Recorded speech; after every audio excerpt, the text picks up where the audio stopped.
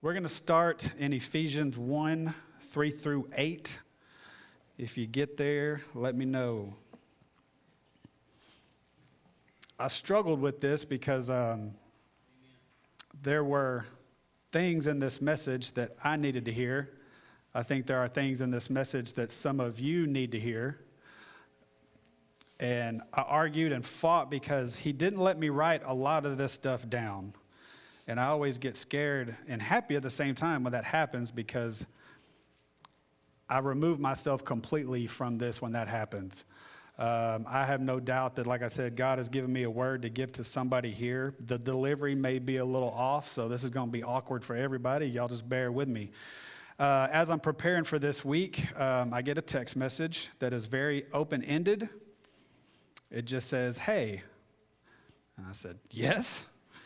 He goes, "You're preaching tomorrow, right?" And I said, "Well, we'll call it that." And he says, "Well, then this message is for you." He says, "The message is perfect. The delivery seems like maybe a little tough to get across, so make it relatable." My response is, "Will Green, I do not like you." So, again, for those of you that know Will, he leads our Wednesday Bible study. If you have youth-age kids, bring them to youth, come across the hall, and hang out for Bible study. This week is the 4th week devotional, and it's you, right? Mr. Jay Harrison is going to be giving that this week, so amen. All right, so y'all should have had time to get to Ephesians 1, 3 through 8. It says, "Praise be to the God and Father of our Lord Jesus Christ, who has blessed us in the heavenly realms with every spiritual blessing in Christ. For he chose us in him before the creation of the world to be holy and blameless in his sight. In love, he predestined us to be adopted as his sons through Jesus Christ, in accordance with his pleasure and will, to the praise of his glorious grace, which he has freely given us in the one he loves. In him we have redemption through his blood, the forgiveness of sins, in accordance with the riches of God's grace." Amen. If that's not something to shout about, check your pulse. Father, we come to you today. God, I'm just so thankful that we get to come and worship you. God, today is a joyous day and also a sad day, Father. You give us time to mourn, but Father, there's a time to celebrate, God, and that's what we're going to do. We just pray over the Powell family, God, Darlene and Zach and Miranda, Father, as they just go through today, and just know that where Randy is, Father, that's a question that we don't have to ask, Father. We know he made his faith profess, God, and that is a strong man and a strong family. So we just ask that you just cover them today, God, and I just ask that you just remove me from everything that's about to be said today, Father. If anything of this is of me, I ask that you just cast it out. God, just replace my words with yours, and I just thank you for today, Father. You've been so faithful and so good. We just love you and we praise you in Jesus' name. Amen. All right. So I just read Ephesians 1, 3 through 8, and in that, the message of what I was going to talk about, the title is called Identity Theft. And I fought with this. This is not something that was easy for me. Like I said, I didn't get a chance to write a lot of this down. So we'll just get right back into it and just get started, and let's get weird. So we'll start with the who, what, and the why. Our identity is something that I used to struggle with. I really didn't know who I was or what I was doing. I came from a great family. I never had any issues with that. I was an athlete. But as I got older, the decisions that I made were my decisions. Up until that point, until I found Christ, I really didn't have an identity. So the who in this, how we identify ourselves, is it is in Christ alone where we find our true identity. The what becomes our identity in Christ means we are part of God's family. And the why, if we know who we are in Christ, we will discover what our purpose is. Once we know our purpose and strive to fulfill it, he will give us the power to do so. That purpose, God was not going to reveal his purpose to you unless you're looking for it. And once you begin to look for it, God's going to know that once he gives that to you, you got to be obedient and follow it. Amen. So there's two types of identity. One, we have our spiritual identity, and the other, we have our I guess our true identity, whatever, our physical identity, whatever you want to call it. So spiritual identity entails identifying with a particular belief system. That is very important for children and families to get involved in some sort of belief system, whether it's your denomination. We are non-denominational. We do have core values and core structure, but we kind of get the broad spectrum of, if you believe Jesus died for your sins, was raised 3 days later, and he is the Lord of your life, then you are saved. We can come to an agreement on that. I don't need it to say Catholic, Baptist, anything after the name of the church that you go to. So our physical identity is formed through self-awareness by letting go of conditioned thoughts and beliefs.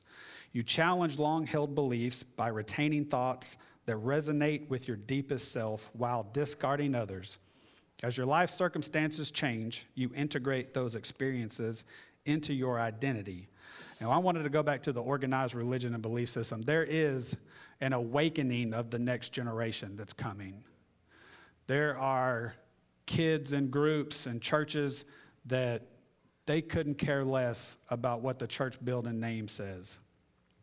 They want the word, they're hungry for it, and they have the access to it.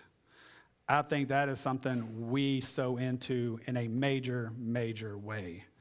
The identity that these kids are trying to find is, there's two different things. When I say they, I mean the world. When I say us, I mean the church. So there's two different ways that kids can get brought up of trying to find what their identity is, and that's a struggle. Bringing them up in a church environment, in a church home, I think is the best way to achieve that. So when it says our circumstances change and you integrate those experiences into your identity, that's where our testimonies come into play. And I have a love-hate relationship with mine. I love it because you can kind of show somebody that might be going through the same struggles as you of where you were, what you were doing when God physically picked you up out of a situation, or when you finally just completely surrendered and turned around and Jesus was still standing there. That's what I love about it. What I hate about it is you get to relive all the pain that you caused others, not necessarily yourself. Like I said earlier, I grew up in a fantastic home. I don't have a reason. I can't pinpoint something that happened in my life to say that's the reason why I was doing what I was doing. So we're going to kind of touch into some of that. When we talk about the experiences and our circumstances, the way they change, other denominations, we read Scripture, we interpret it the way we interpret it, and then we have friends or family members that go to other churches that may not believe the same way we do. I have a very dear friend that is Church of Christ, and he served with us on the board at Christian Warriors, and he and I started talking about Acts and baptism and how all this stuff came to play. And at the end of it, there was nothing argumentative about it. What I told him, I was like, you know what's going to happen is you're going to go home and you're going to start digging in your Bible. And then everything you give me, I'm going to do the same. So when we start realizing that, hey, we play on the same team at the end of the day, the argument, you can just toss that out of the water. All right, so maintaining, so how do you identify, basically, pretty much? I'm going to shock a bunch of people here, and this is going to be taboo in some cultures, but I identify as a Christian, conservative, Caucasian, heterosexual male. There's people watching online that their heads just exploded. Right? Those things have become taboo today. When you say Christian, conservative, heterosexual, there's all these pronouns that get thrown around that's just getting shoved down our kids' throats with the invention of social media. Actually, not the invention of social media, but like Harp was talking about marriage and sexual relations between a husband and wife, our society has turned a good thing bad. My dad spent 20 years in the Air Force. I traveled all over the country. Through umpiring, I've made friends all over this world. And social media was used for that. Unfortunately, it has taken a very big side turn, and I think you're going to do a message on social media in a couple weeks. I saw something the other day that The country that it originated in was China, I believe. And what they do is they promote things that you see, we'll call it the algorithm. They promote things like kids working, jobs being created, things that they see on a routine basis. Our kids don't see that. We don't promote that. They see the dancing and they see the trends and they see all this stuff, and what turns into social media becomes their reality. When they start trying to identify by what and who they see through a phone or a computer screen, that's when our job becomes very, very important on who and how they identify with. So, firstly, maintaining self-identity is important because it strengthens your character. When we know who we are, we have confidence in ourselves and are able to identify our strengths, we emerge as stronger individuals. Secondly, it keeps us unique and distinguishes us from everybody else. Self-worth, self-confidence, those are all things that we should possess on our own. Those are things that I can't give you. We tell our oldest daughter all the time, if you could see yourself through the lens that we see you through, you would probably feel different about yourself. And the other side of the spectrum is we tell our kids all the time, it's not our job to do it, that how beautiful they are, how smart they are. You should be really proud of yourself for doing what you're doing. They're not going to have to go down the street and hear that from some bozo to give them attention. They're going to get it from me. So dads that raising Christian sons, you got big shoes to fill.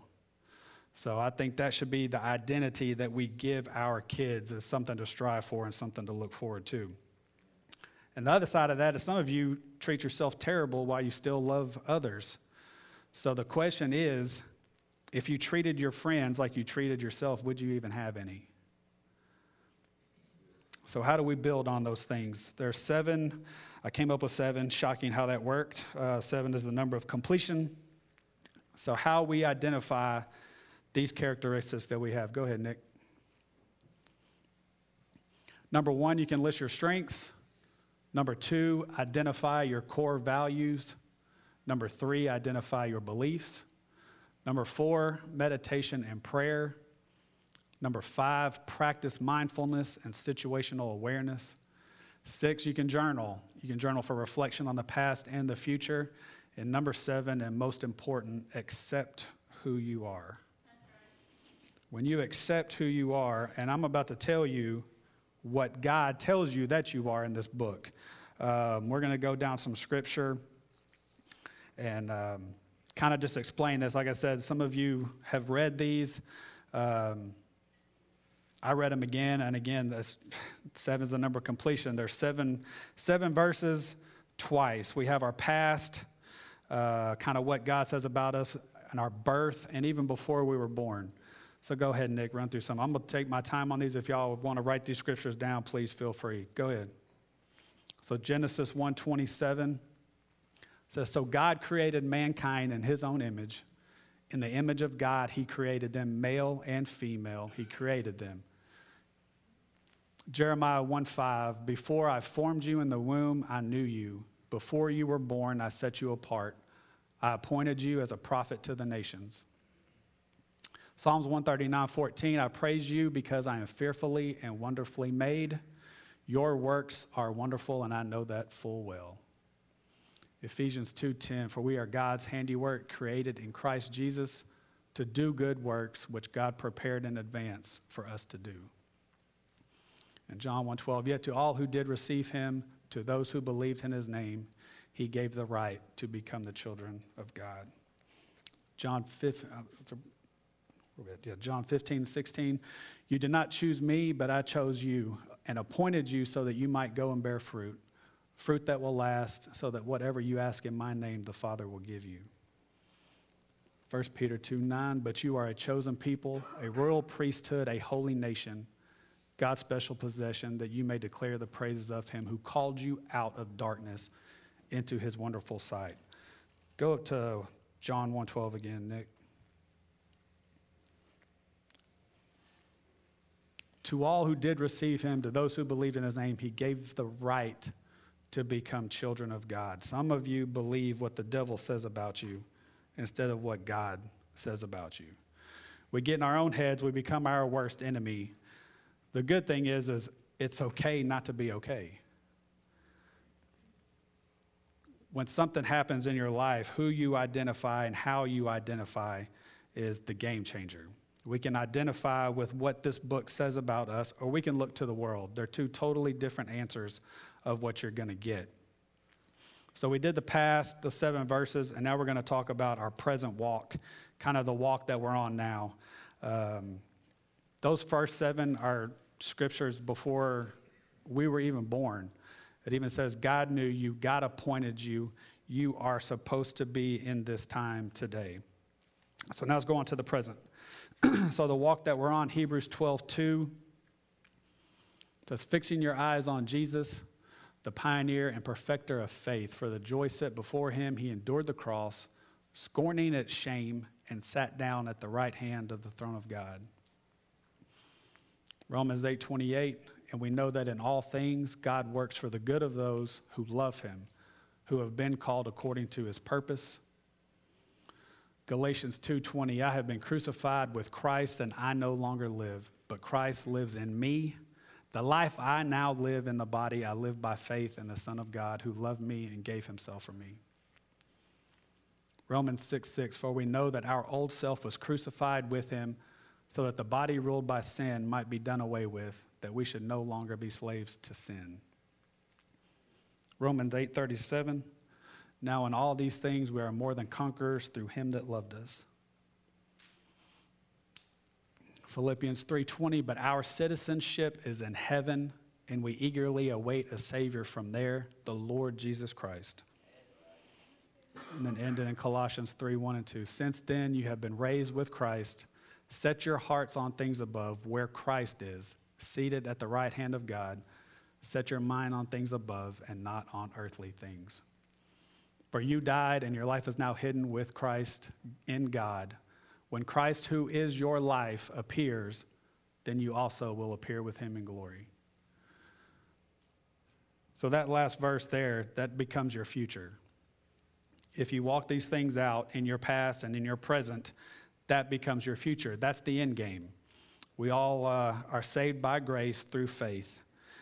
The bad thing is when we start listening to what our friends say or what the world says, it'll throw us off track. I mean, I know people for a fact that we're on this walk and things are going good, and then we do something stupid. That's when shame creeps in. Once shame creeps in, you don't know where to go. You can't look people in the face. What happens is I have no doubt that everybody in this room has some sort of relationship. You know who God is, and you know that who Jesus is. Some of you haven't met the devil yet. Amen. And I think that's the problem. Some of you have never came face to face with the devil that haunts you. I have seen him firsthand. This is the part that's going to get kind of sketchy, so here we go. I was with some friends doing some things that I obviously should not have been doing. I literally had my initials spelled out in an 8-ball of cocaine. And I leaned over the mirror, and I saw my reflection. I saw the devil in the mirror, and it was my reflection. He comes to you in things that you know. If he had rode into the garden on a big black horse with fire and smoke, Eve would have known that something was wrong. He came to them in a garden as a snake. Picture that. He's going to come at you in ways that you're familiar with, that he knows he can tempt you with, and that's how he is going to end up destroying you. So the things that happen in your life, yeah, they're precursors of what is to come, but ultimately, the life that you're leading now is a sinking ship. Fortunately, God sent us a lifeboat, and his name is Jesus. You still got to get on the boat. There comes a point in your life when you're fixing to have to make that choice. The passing of Randy was not easy on a lot of us this week, but there is one thing that I know, that as a father, he did what he was supposed to do, and he led his children to Christ. If you're a dad in here and you have any doubt and you're sitting on the fence, it's time to jump off today. Today's the day you make a choice. You can either sit where you're sitting or you can jump. You know, Scripture says that when we struggle, Scripture says, I'll never forsake you or leave you. It doesn't say that you won't fail. But what I will not forsake you and won't leave you means he's going to be there to catch you if you fall. We're going to mess up. It's inevitable. We were born into sin. We can't escape it. There's decisions that we can make that can prevent that. But it's still up to us at the end of the day. So my story begins with I was an Army brat. My dad spent 20 years in the military. We grew up all over the world. Moving to Germany from Oklahoma was a big shock to me. We had lived off base in the community for a little while, and that was my first chance that I had made real friends. They weren't used to seeing people coming in from DOD school. And living in Germany, I had to move and leave all those friends. Friends that I had played baseball with, friends that I had grown up kind of those important years when you're about 12 or 13, when you kind of start figuring out who you want to be, who you might be, and who you are. We moved to Germany, struggled. For those of you that don't know, on the German economy, you could drink legally at 14. So that was never a good thing for a 14-year-old kid that could, I wouldn't believe it, but I could scale a 12-foot razor wire fence with ease back then. I know it doesn't look like it today, but so we would jump off base and we would do things we weren't supposed to, and we would sneak back on. And we moved here. I'm a 1997 graduate of Pleasant Grove High School, and things didn't change when I moved here. I met some friends that were athletes, and we continued doing the same things that we had been doing in Germany when I moved here. So the devil's reach is not, nobody is outside the devil's reach, whether you're an athlete, straight A student, whatever, you're going to be tempted with those things. And then my parents, my freshman year in high school, or my freshman year in college, they divorced. And I think that's where kind of my spiral began. And the thing was, it was nothing that they did. I mean, my mom is married to a wonderful man who is his Pop. Y'all know Pop. He's an elder here. He has been an integral part of my life, and I put him and my mom through some bad times. Not anything that I'm proud of, obviously, but that's just what happened. Went through a godless marriage, was divorced, and then met my wife. And at the time, she had a beautiful little 3-year-old, at the time, daughter, who is now 14, and she's shaking her head at me because I'm about to embarrass her. The first couple of years of her life, I wasn't the man that I should have been. We weren't involved in church. I was at the point where, Tiff was going.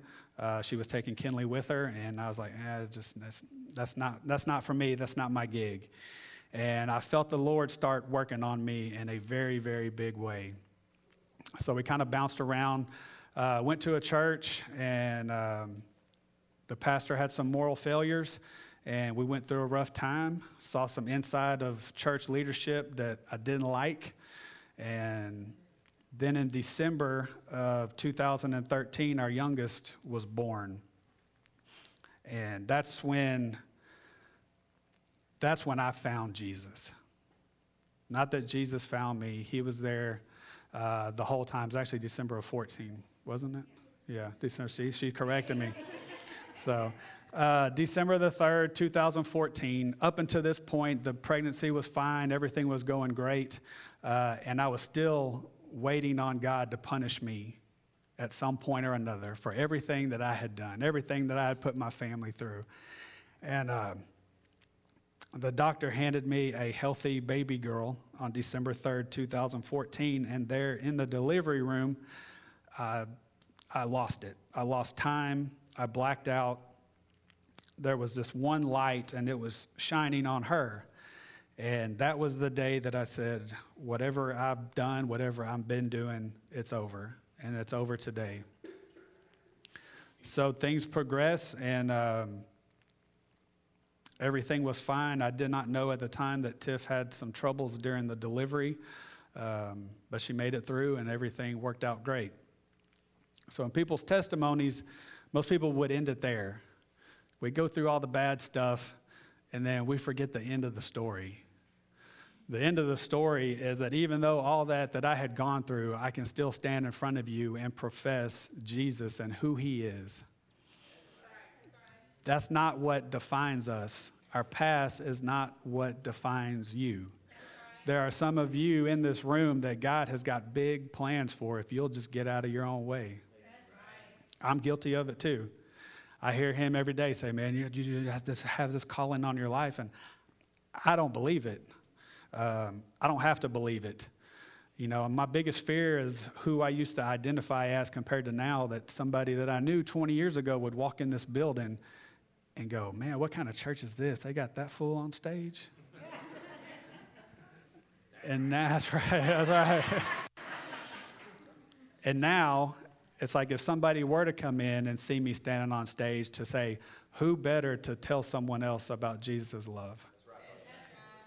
And how much he can change your life, and you just have to be obedient. So for the guys that are in here today, do it for yourself first. Do it for your family. There's two guys in here that I always think about, and neither one of them are here today. Anytime we do a victory call and I start talking about being a Christian man and a father, I just want to go up and smack them in the head and go, do you not hear what they're talking about? Like, this is for you. I think there's a lot of you in here that go through those same things and those same emotions. So I'm going to land this eventually. Man, I'm sweating. I don't like talking about that stuff.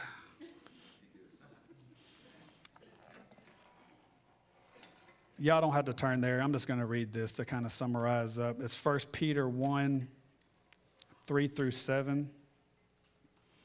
It says, praise be to the God and Father of our Lord Jesus Christ. In his great mercy, he has given us new birth into a living hope through the resurrection of Jesus Christ from the dead, and into an inheritance that can never perish, spoil, or fade, kept in heaven for you, who through faith are shielded by God's power until the coming of the salvation that is ready to be revealed in the last time. In this you greatly rejoice, though now for a little while you may have had to suffer grief and all kinds of trials. These have come so that your faith, of greater worth than gold, which perishes, even though refined by fire, may be proved genuine and may result in praise, glory, and honor when Jesus Christ is revealed. That verse right there should be the end game. I think the reason why God wanted me to share some of my testimony was I run into there's some guys that I went to high school with that I see at the gym. And they were asking about church. I mean, if y'all go to the gym, you see, we fly RCW stuff big time. And it's not to create attention, but in a way it does. And I think that there's two reasons for that. One, I think it's free advertisement. The second is I want people to see how we act. I want people to see how we interact with each other, how we interact with other people. I mean, there's been times that Harp's come over to me and say, hey, God told me that you and I are supposed to go pray over this person.